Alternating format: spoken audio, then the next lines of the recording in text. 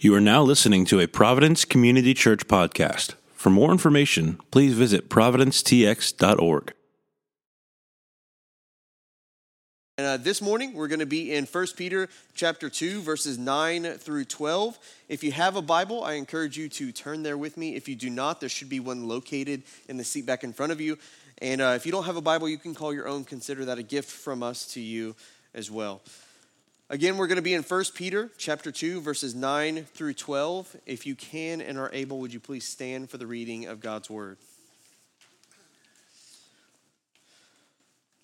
1 Peter 2, verse 9 through 12 says this: "But you are a chosen race, a royal priesthood, a holy nation, a people for his own possession, that you may proclaim the excellencies of him who called you out of darkness into his marvelous light. Once you were not a people, but now you are God's people. Once you had not received mercy, but now you have received mercy.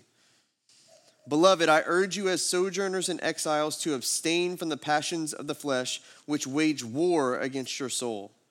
Keep your conduct among the Gentiles honorable, so that when they speak against you as evildoers, they may see your good deeds and glorify God on the day of visitation."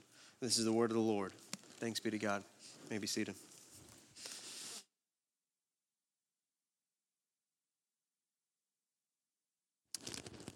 Good morning. How is everyone doing? I expected y'all to be more rowdy than the early service, right? Because y'all slept in. So, if you don't know me, my name is Casey Cease. I have the joy of bringing the word of the Lord to you this morning. I'm a friend of Court's and Ty's and Eric's and everybody, Brendan and everybody else's, and it's an honor to be here with you this morning. If you have a Bible with you, we're going to be in 1 Peter chapter 2. When I planted a church about 10 years ago now, in the Woodlands, Magnolia area, early on we had a core group of people. So you have a gathering of people who are super excited about starting a new church and want to be a part of the new church and be involved in the new church. And I had one of the guys who had been involved in church planting before and pulled me aside and he said, "Hey, Pastor, who's going to set up each week, set up and tear down?" He's like, "Because I was thinking, what if we hire people to do that at the school gym?" And I said, "I think it would cost us about $3,000 to $5,000 a month to do that. So would you like to, in addition to your tithe that helps with operations, give a love offering and commit to do that for 12 months? He said no. And so I said, "Well, okay." I said, "Well, then what?" He said, "Well, then who's going to be setting up and tearing down?" Us. He wanted the benefits of being a part of a church plant, but he didn't understand or wasn't willing to take the responsibility for it. And I think in our culture, we see a lot of that today where everyone wants benefits, but they don't want any responsibility to go with it. And even that's true for Christians, unfortunately, that we want all the benefits, but we don't want any responsibility. But the reality is that when we are called by God to be God's people, rescued out of darkness into light, given mercy, adopted into children, sons and daughters, called these things that we're about to read, that you just heard read, that there are responsibilities that go with the blessing and benefits of being children of God. But the challenge is we live in a day and age where we want all the benefits and we want none of the responsibility. And that includes me. Let's pray. We'll continue our time of worship in the Word. Father, thank you so much for saving us through Jesus. Thank you, Lord, for your Word that is true. We pray, Holy Spirit, that you would help us during this time of worship, that we would hear your voice, that your Spirit would illuminate your text, that you would invite us and challenge us and convict us. Father, I pray for anyone that is either in the room this morning or watching online that is yet to know and love and trust in Jesus Christ for the forgiveness of their sin and for the promise of eternal life in you. Father, that you would help them to trust in you today, that what we read in this passage may become true in their life right now. We love you and we need you. We pray these things in Jesus' name. Amen. The main point of this passage this morning is God's grace applied through Jesus Christ determines who we are and how we are to be.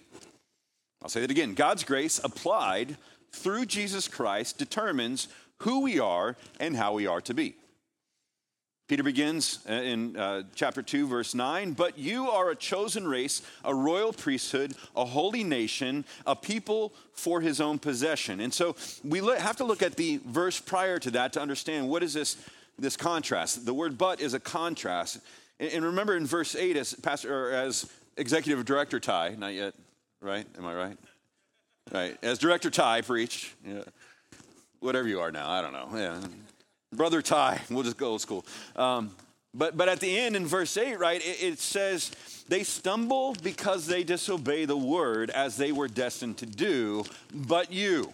So he's talking to those who are not yet followers of Jesus Christ. What's interesting to me is that a lot of times we see non-believers behaving like non-believers, and then we're surprised that they're not acting Christian. Let me say it again. We see non-believers who are believing or behaving like non-believers, and then we're surprised by it because they're not acting like Christians. He says they are living into the destiny that we all had before God interrupts our destiny through Christ. They're going to live out sin. Now, I don't want to get in a deep theological debate. For those of you watching on Facebook, you can leave comments or be deleted. I don't know how y'all manage it here, but I'm not one to advocate utter depravity. Utter depravity means that you're the absolute worst that you're going to be outside of Christ. You're going to be the worst possible thing. I don't believe that. I believe in total depravity, whereas sin affects us completely. It's totally affecting how and who we are, and unless God intervenes, that we're going to continue down the path of sinning, as our nature is to do so. And those of us who are followers of Jesus at times still go back to the old way of sin. And that's why we have to be reminded.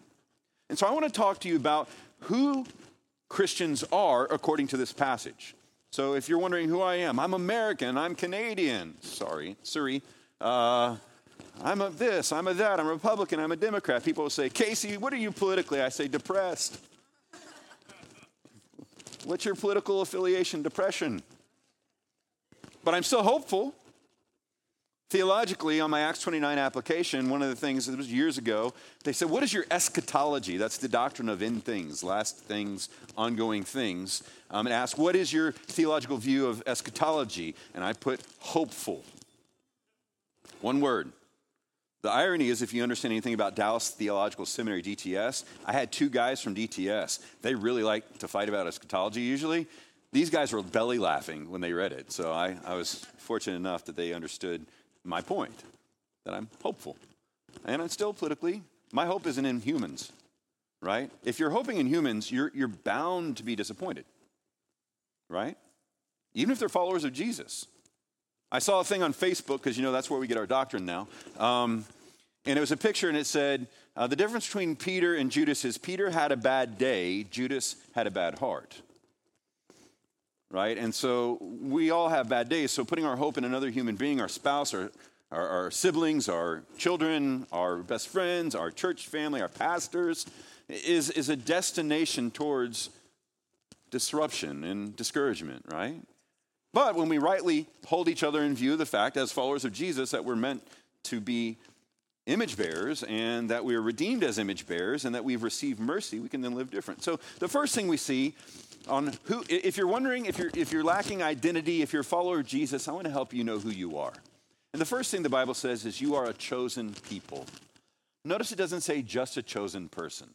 While salvation is personal, it's not completely personal. It's actually corporate, meaning that God is intent on saving a people, not just a person.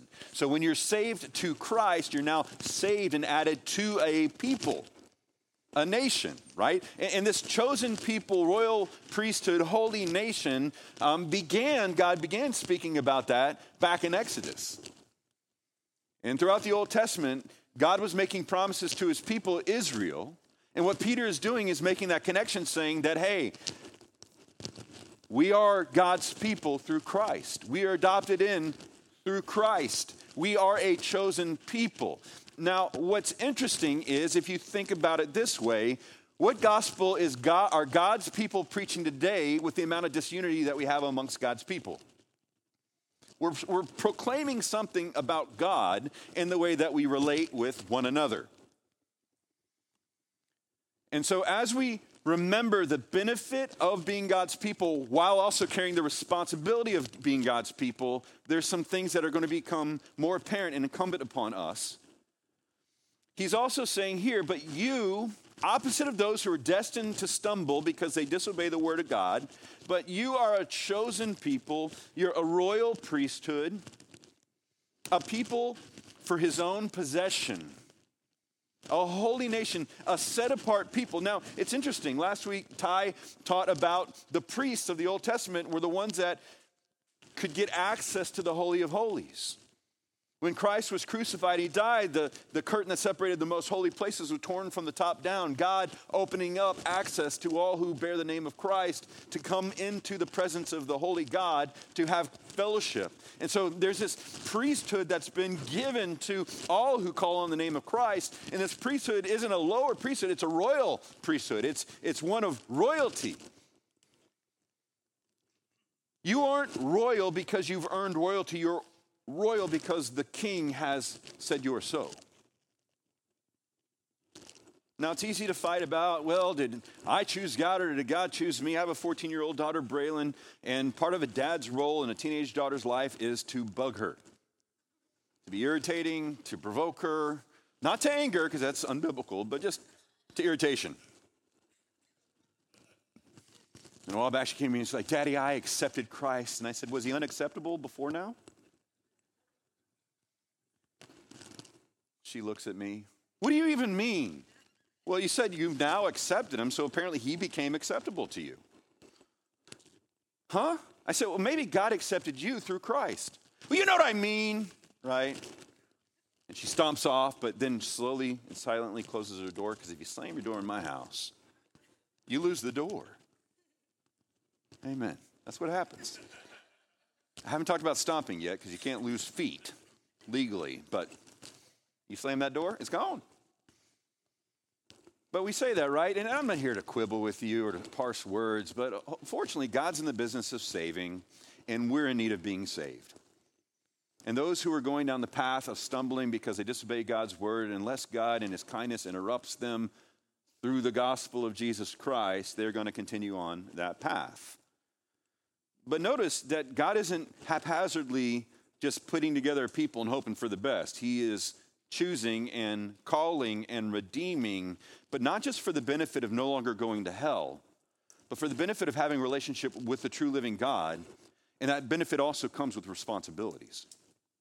You are a chosen people, a royal priesthood, separated out, called to be unique and different as a people, not just a person.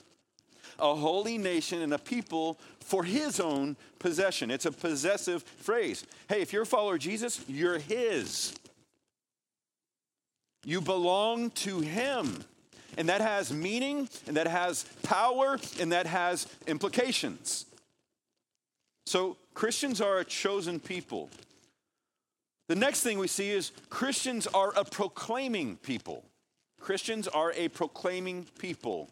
He says, but you are a chosen race, a royal priesthood, a holy nation, a people for his own possession, that you may proclaim the excellencies of him who called you out of darkness into his marvelous light. Once you were not a people, but now you are God's people. Once you had not received mercy, but now you have received mercy. We are meant and called and redeemed to be a proclaiming people. And the challenge I would ask us, including myself, is as a church, not just Providence, but just as a church, what are we proclaiming? What is our message of proclamation? Fortunately for you, for some of us who've had pretty rough past and have done some pretty awful things or have been a part of some pretty devastating things, we're not quick to want to rush out and tell everyone about how awful we were or are or kind of can be. Fortunately, what's meant to be proclaimed isn't you, it's his excellencies, it says. Have been so that you're his possession, that you may proclaim the excellencies of him who called you. What did he do? He called you out of darkness into his marvelous light. He called you from death into life. He called you from alienation into adoption. He took you from being an object of wrath to an object of grace. We have something to say, not only individually, but also as his people. But what's sad to me, Christians sometimes, at least online, are worse at disagreeing than some of my non-believing friends. Well, when you're a person, then you're going to stand up for what you think is right because God obviously needs you individually to defend his glory. And when I say it like that, you're like, no. What are we proclaiming? Some of us get far more evangelistic about our political ideals than we are about the God who brings us out of darkness into his glorious light. We are called to proclaim him as a people. If people are more sure of my social views, of my cultural views, of my political views, because of how I represent myself, than on my wonderful God, then I need to at least slow down and make an assessment of those things. Now, wearing a cross doesn't mean that all of a sudden you're letting the world know. But how are we as followers of Jesus disagreeing? How are we interacting with those outside of the faith that don't agree? I don't get mad at non-believers who think differently than I do. I don't even get mad at believers who think differently than I do, except for when I'm feeling insecure.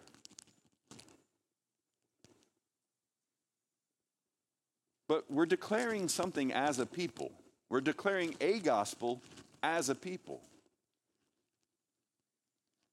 What do we have to say? What do we have to say about God? Well, we were in darkness, and he brought us into light. That we were not a people, but now we are his people. And he goes on to say, he said, once you had not received mercy, but now you've received mercy. Mercy is not getting what you deserve. Romans chapter 1, if you take it understanding this context, that he handed them over, God handing them over is not his mercy, but a beginning of his wrath. Turning people over to their own desires is allowing them to live out their own nature that leads itself ultimately to death and destruction for eternity. Receiving mercy is being rescued out of that, from that. I'm all about letting my kids make some mistakes. When my daughter Braylon, and I do love her, I'm not picking on her.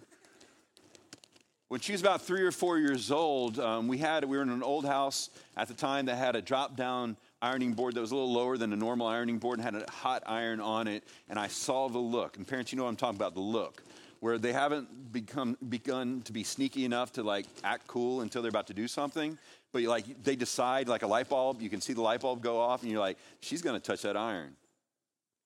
And I said, don't do that, it will hurt. Missy Sassy Fast walks up and goes, oh, and looks at me like I did something to her. Right? It's my fault. Parents, you know that when your kids are like, don't do that, it's going to hurt. They hurt themselves and look at you like you're the idiot that did it, right? But this isn't just someone touching an iron. God's saying you're going straight towards rush hour traffic or rushing traffic, and he comes and yanks away. Now, do we turn to God and say, hey, I was in darkness, now I'm in light. I was dead, now I'm alive, and say, how dare you? Or look what I did? Hopefully we say, thank you. Hopefully it produces gratitude. And from a place of gratitude, we're then able to proclaim. We once didn't have mercy. We were going down the path that we were meant to go down and going to go down based upon our nature and our desires. And then God intervened through his son, Jesus. And he rescues us and he brings us to a new place. And he gives us himself and he calls us his own. And he empowers us with his message to be a proclaiming people. We had not received mercy, but now we have received mercy. We've been not only rescued from our sin which leads to death, but have now given a calling that is transcendent of all the noise, towards something that is lasting and eternal and consequential. So we are called to be, we understand that Christians are a chosen people, that we are a proclaiming people. The third thing we see in this passage is that we're a sojourning people. He says in verse 11, "Beloved, I urge you as sojourners and exiles to abstain from the passions of the flesh, which wage war against your soul." He says, I urge you, hey, this isn't your home. This isn't your final place. All these things and all these comforts and all these desires aren't the final place for you. That's not what's meant to ultimately satisfy your soul. The good things that we enjoy in this life are but dim glasses that we see through dimly, that one day we'll see clearly. If you've had a really good steak, then you know the difference between a really good steak and just steak. If you've never had anything but steak, you just know what's steak. Or if you're like I used to be and you get every steak well done, you ruin a good steak or a bad steak altogether. I'm not picking on you. I was there, and then I was just bullied nonstop for about 3 years when I lived in the country. But when you go to Royer's Cafe in Round Top and you have one of their filet mignons, and then you go to Golden Corral and have their filet mignon, there's a difference. Once you've tasted and seen that the Lord is good and you know what it is to be forgiven and released and accepted and adopted and empowered and forgiven, and that we have even better awaiting for us later, we can then begin to live different. And he's saying, hey, understanding, be reminded of who you are. This isn't your final place. He says, "Beloved, I urge you as sojourners and exiles to abstain from the passions of the flesh, which wage war against your soul." Part of God's mercy towards us is that once sin had control, it was our master. We did what our flesh desired. But because of Jesus Christ and the empowering of the Holy Spirit and the education and information and communication from God's word and the community of saints that we belong to, we don't have to give in to sin any longer. It doesn't have the final say. We have the empowered opportunity to say no. Now, we have to understand we are embodied souls. Jesus was an embodied soul when he came to earth. And because we're embodied souls, we have limitation based upon our bodies, based upon how our brains are wired. What we need to understand is we are habitual beings. Some of you have formed and nurtured very bad habits for a very long time, that the first step in seeing transformation is that your desire is to no longer give into it, even sometimes as frequently or as much or to the same extent. That's a sign of God's mercy at work in you, that your appetite for things are changing. Now, I don't know about you. There's certain things I wish would just be done. Like the Lord would say, nope, that's done. You're over. Shh, done. But there are certain things that are a fight, and he's saying, hey, abstain, because there's something worth waiting for. Abstain from giving in to these immediate desires. Ladies, I want to let you know, if your husband struggles with lust, that means he's male and has two eyes.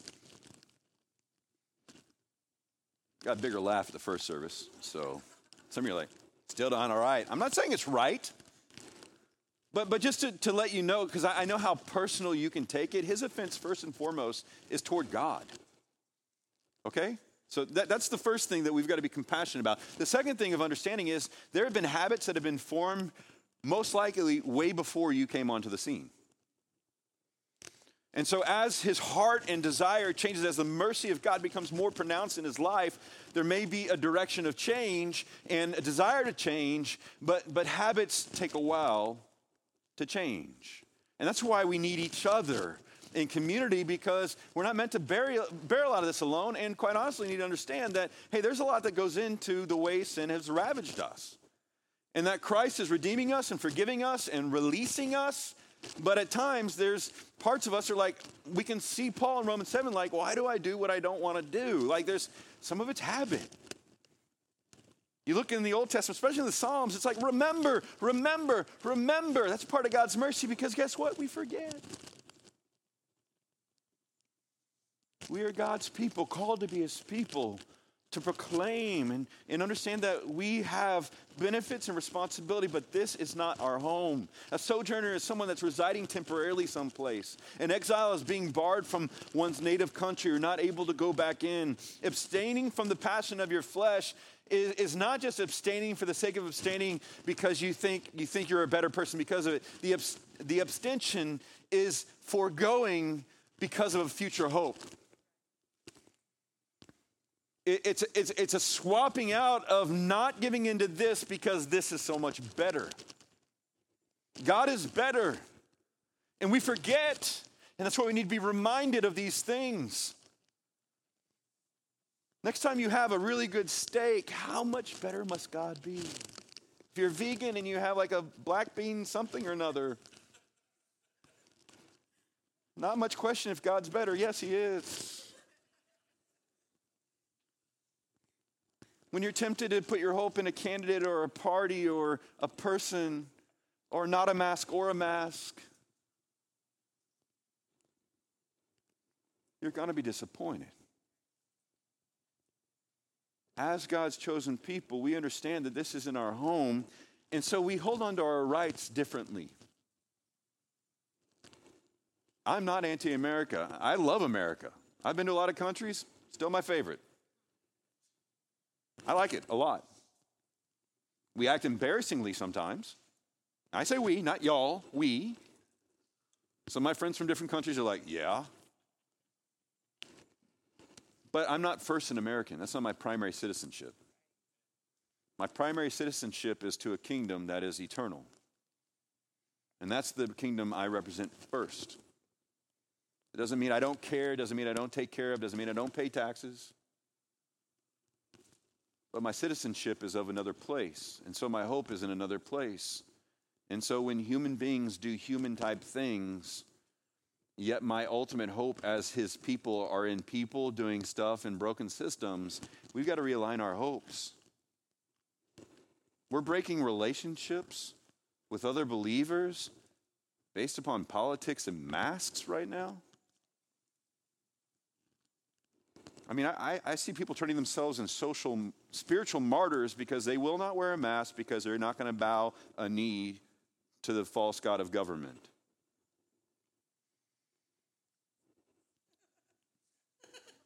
I'm not the smartest guy, and I don't have a doctorate in theology, just a master's of divinity. It's not the same thing. You're not Daniel. Whether they work or don't work or anything else, for me, it's how do I serve the other people? Am I afraid of me getting sick or not? That's not the question. How do I lay down my life for others as Christ laid down his life for me? Right? And ultimately, Christians are like dividing over this. You don't really love God if you wear a mask. You don't really love God if you don't wear a mask. You both don't love God because you're acting like idiots right now. Why are we having that conversation? We're not going after, what are we proclaiming? We're proclaiming division, opinionation. We're just so opinionated. Look, I was talking to Stephanie, my wife, about this the other day, and this is a sidebar, and this is second, and if Ty's like, hey, you went too far, I'll just say I was hungry. So here I am. Christians, we've got to grow up and quit calling our preferences conviction. I heard we've got to, a lot of times we're confused. A conviction is that Jesus Christ is the only way that God has made available for men, women, and children to be reconciled to himself. I'm convicted that that's the truth, and I'm going to die for that truth and proclaim that truth. Whether a mask that fully covers your face or dangles down here or does this or a plastic shield or this or that or whatever, I'm going to divide with you over that. If you vote for this person or vote for that person or vote for this person or vote for that person or your vote means this or that and implicates a person's identity, do not defraud another person's identity who calls themselves a follower of Jesus because who they are is what God says they are, not what they are voting or saying or thinking in that moment. They too are a royal priesthood, a holy nation, a people set apart to proclaim the excellencies of who he is. They are people who are called out of darkness into a marvelous light. Does that mean that we're mistaken at times or wrong or whatever? Yes. That's why we need each other, and that we proclaim differently, and we argue differently, and we reconcile differently, and we make peace differently, and we don't hold on to our rights as something to be held on to because our Savior didn't. But we live as people who have, as a sojourning people, we understand that the way we carry ourselves is saying something about the nature and person of God. The fourth thing is this: we are called to be a reflective people. And not reflective like, I need to really think about that. That's partly, but here's what I mean. Verse 12, keep your conduct among the Gentiles honorable, so that when they speak against you as evildoers, not just you, but y'all, us, as Christians, as those Christians, we're part of those, even the weirdos that do really weird things, or maybe people call themselves Christians who don't believe in the fundamental truth of the gospel, right? But we're still lumped in. So he's saying, hey, keep your conduct among the Gentiles honorable. So like when Paul talks about, hey, don't rush to a lawsuit in the Gentile courts, like with your brother, like go and try to deal with it in another way, right? This is kind of the mindset of like, hey, we're all, when you go out with a fish on your car and you drive like garbage, you're saying, you're smearing all of our reputations. So either drive right or don't wear a fish. I don't have a fish in my car. So I still try to drive right, but a little heavy-footed sometimes.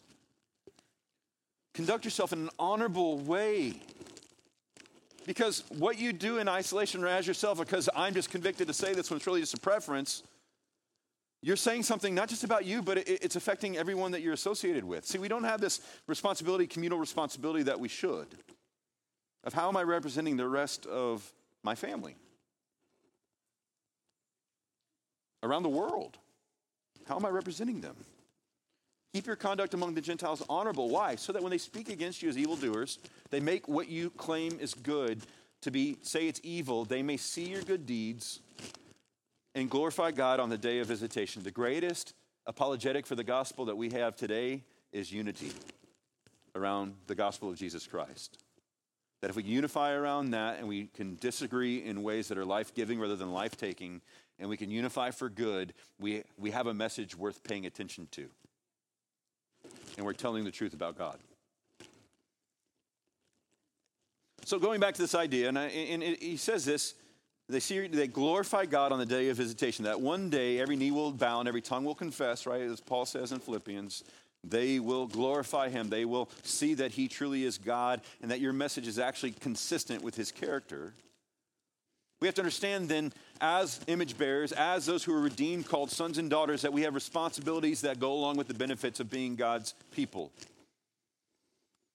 How we interact about things like masks and politics, and how we carry ourselves with generosity, and how we engage and fight towards purity. And one question that can help reacclimate us or recalibrate us is, what gospel is your life preaching? All of our lives are proclaiming a good news of some kind. Is it a gospel of wealth? Is it a gospel of comfort? Is it a gospel of provocation? Is it a gospel of being right? Is it the gospel of America?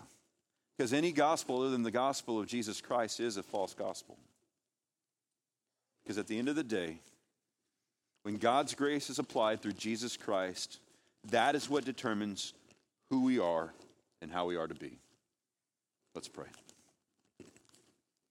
Father, we thank you so much for your kindness and your grace given to us through your Son, Jesus Christ, that while we were dead in our sins, Christ Jesus made us alive together with himself, so that through him we might have eternal life. Lord, I pray for all of us gathered this morning, both here and online, Lord, that you would challenge us, that you would convict us, that you would transform us, Father, that we might really be a people who are unified around the main things. And so the way we engage with social issues and politics and finances and marriage and church life are uniquely different because you've called us and equipped us and empowered us to be so. We pray in Jesus' name, amen.